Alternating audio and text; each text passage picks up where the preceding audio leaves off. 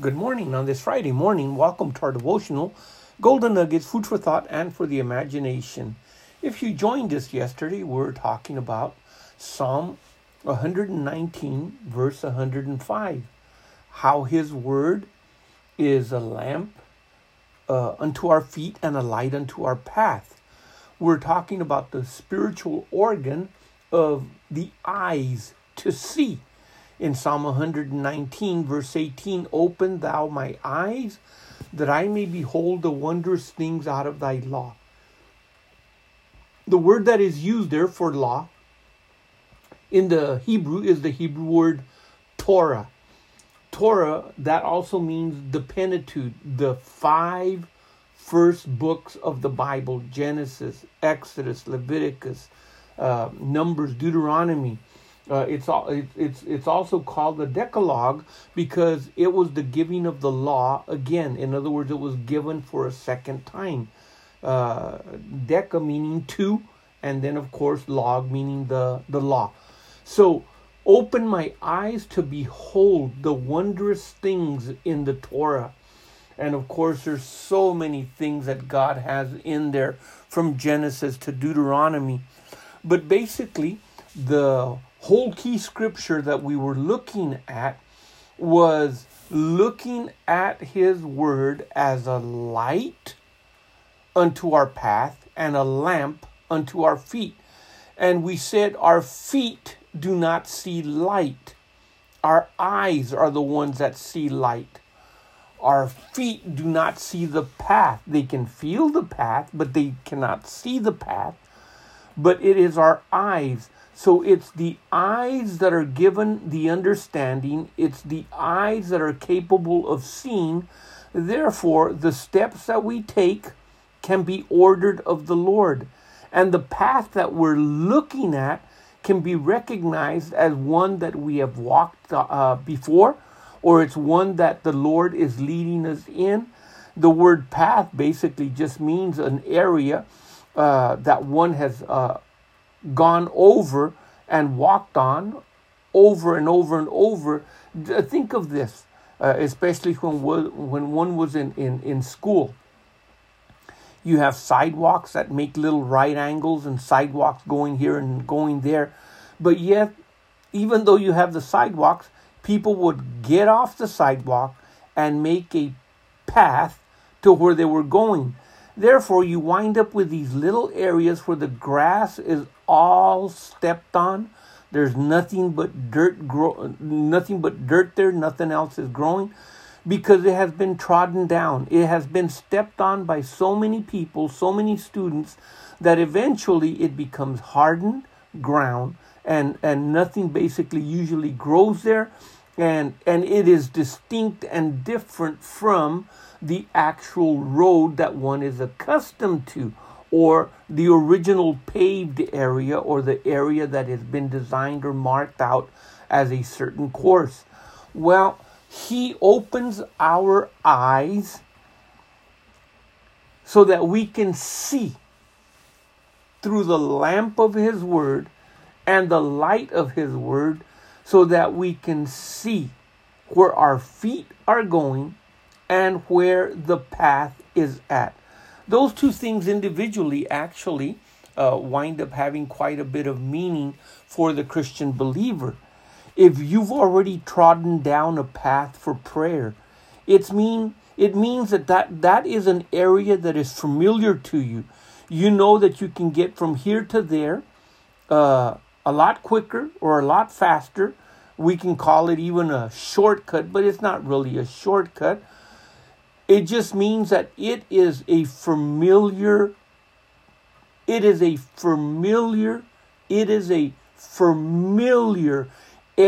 that our feet know. We know sometimes already that there's going to be a rock here, or there's something sticking up out of the ground there, or there's a hole here. So we already know in advance because we've walked it so much back and forth that we know the objects that are familiar to us that are there. Well, as you walk the path to prayer, as you walk the path to righteousness, as you walk the path to the cross, all of these are the way that the Holy Spirit can lead us to. Now, there's only one way, and that's Jesus. But that path that we are taking to get to where we are going has got to be one that is familiar to those that have gone before us. They've also walked that path. They know the ancient ways and the ancient things. So then that means that they can give us direction. They can give us instruction. They can give us counsel. They can give us encouragement. They can give us advice. They can give us warning. But it takes the eyes to see where your feet are going. And it takes the light of the eyes being enlightened to be able to not only see the path, but see your feet where they are walking. It's important for this. Now, this is outlined and helps us to understand this a little bit more as we look at the book of Ephesians in chapter 1, verse 17 and 18. The scripture says that the God of our Lord Jesus Christ, the Father of glory, may give unto you the spirit of wisdom, revelation, in the knowledge of him. See, this is not the spirit of wisdom and revelation in the knowledge of the things of this world, physics, calculus, algebra, even though God can give us understanding in these things. But it's talking about the revelation in the knowledge of him. Of him who? Of Jesus. Of knowing what our redemption is, knowing our Redeemer, knowing everything that God has brought forth through our great salvation and how much it costs and what it is. Therefore, it takes the Spirit of God enlightening our eyes to be able to have this spirit of wisdom and revelation in the knowledge of him. And then he goes on to say how this is going to take about. It says that the eyes of your understanding. So now we have three very basic things that in the natural, we can use wisdom in the natural. We can use knowledge, education in the natural. And we can use the understanding that we grasp from the things that we have heard and we have been taught in the natural. But in the realm of the Spirit, it's the Spirit of God that speaks wisdom. Not in the knowledge of man's wisdom, but in the knowledge that comes from God himself. According to 2 Corinthians, in the chapter 2, starting with verse 10, it mentions this. There is a special wisdom that comes from the Holy Spirit. In chapter 1 of that same book, it also mentions it. Had the leaders of the time of Jesus known, had Satan understood this wisdom, they wouldn't have crucified the Lord of glory. They wouldn't have put him to the cross. But they didn't know that. It takes the eyes of our understanding, and it's important to understand that the eyes of our understanding, both in our heart and in our mind, are necessary. Jesus, when he taught on the parables of the sower sows the seed, when you read the very first line on each one of the accounts, the Matthew, the Mark, the Luke, and he that heareth the word, on the path, on the roadside, on the wayside, the one where it falls, basically where it gets trampled upon. He says, these are the ones that don't have understanding, or that they didn't understand it, and the enemy comes immediately to takes it away. So we have to have these three things always working in conjunction with the Word of God in our lives. The spirit of wisdom, the spirit of knowledge in him, of him, and that the eyes of our understanding be enlightened. Now, this is important because when Jesus rebuked the church of Laodicea in the book of Revelation in chapter number 3, he condemned that church by saying, you guys are wretched, you're blind, you're miserable. He says, you need the eye salve. You need your eyes anointed so that you can see. He wasn't talking about their physical eyes. They could see with their physical eyes. We all have a pair of physical eyes, and unless physically those eyes are blind, we have those eyes to see with.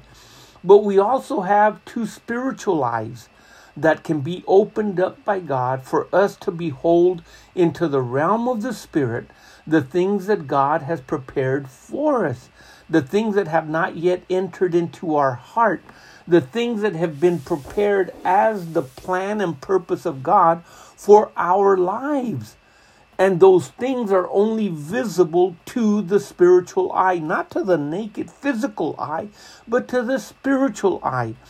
If we keep our things with our physical sight and assume to walk by sight, we're going to get in trouble, because the book of 2 Corinthians clearly teaches us that we walk by faith, not by sight. Yes, we have physical sight, but in order to walk the path that God has set before us, and in order for our feet to be ordered every step of the way that He wants us to walk, we have to have our spiritual eyes open to see the light. We have to have the understanding that He enlightens in the heart and in the mind to be able to know. Know what? To know the things that He has prepared for us, that you may know what is the hope of His calling and what the riches of the glory of His inheritance is in the saints. Jesus, when He corrected the disciples, when they asked Him a question, how come you speak to them in parables and you make things plain to us?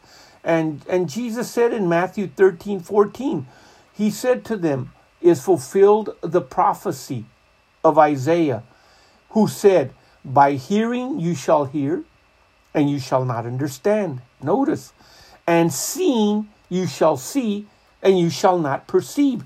So all of a sudden, He's making like, okay, you're going to hear with your physical ears, but you're not going to hear with your spiritual ears to be able to understand that. You're going to be able to see with your physical eyes, but you're not going to be able to understand or perceive it with your spiritual eyes, because it takes that enlightening of the Holy Spirit to lead us and to guide us and to open our eyes to behold these things. It takes more than just simply reading something with our natural eyes. We have to say, as the psalmist said, Lord, open my eyes that I may behold the wondrous things of your law. In this case, we would say the wondrous things of your word, your spoken word, your promises, everything that you have said concerning our Lord Jesus Christ that you want us to know about.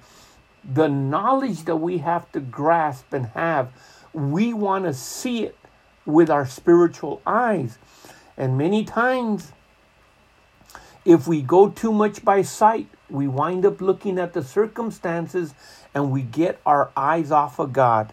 And when we get our eyes off of God, we're in trouble, because that means all of a sudden God is light. We're walking in darkness, even though we assume we're walking in the light. Now, there is a problem with that, because the scripture teaches us in the book of John, 1 John actually, it teaches us about walking in the light in 1 John chapter 1, verse 7. But if we walk in the light as He is in the light, Jesus is not in darkness. Jesus is the light of the world. And He said, you are the light. You are the light when? When you're walking in the light, you're going to be able to cast off the reflection of that light. And as we walk in the light, we have koinonia. We have fellowship one with another, and the blood of Jesus Christ, His Son, cleanses us. Now, notice in 1 John chapter 2, verse 11, it says, but he that hateth his brother. Now, this is just one example that is given. There are so many others that would fit this. But he that hateth his brother is in darkness, and walketh in darkness, and knoweth not where he goes because the darkness has blinded his eyes. In other words, your eyes are not seeing the light because something else has cast a dark shadow over them. And that thing in this case was hating our brother. But it could be all kinds of other things that we do against our fellow believers in Christ. Well, our time is already up. So much to say. Join us tomorrow on Saturday as we continue along these lines. We'll be talking about Balaam, his eyes being open, and we'll talk a little bit about Peter. But until then, keep looking up with your spiritual eyes. Our Redeemer and redemption draw very near. May the Lord richly and fully bless you in your day. In his mighty name, amen.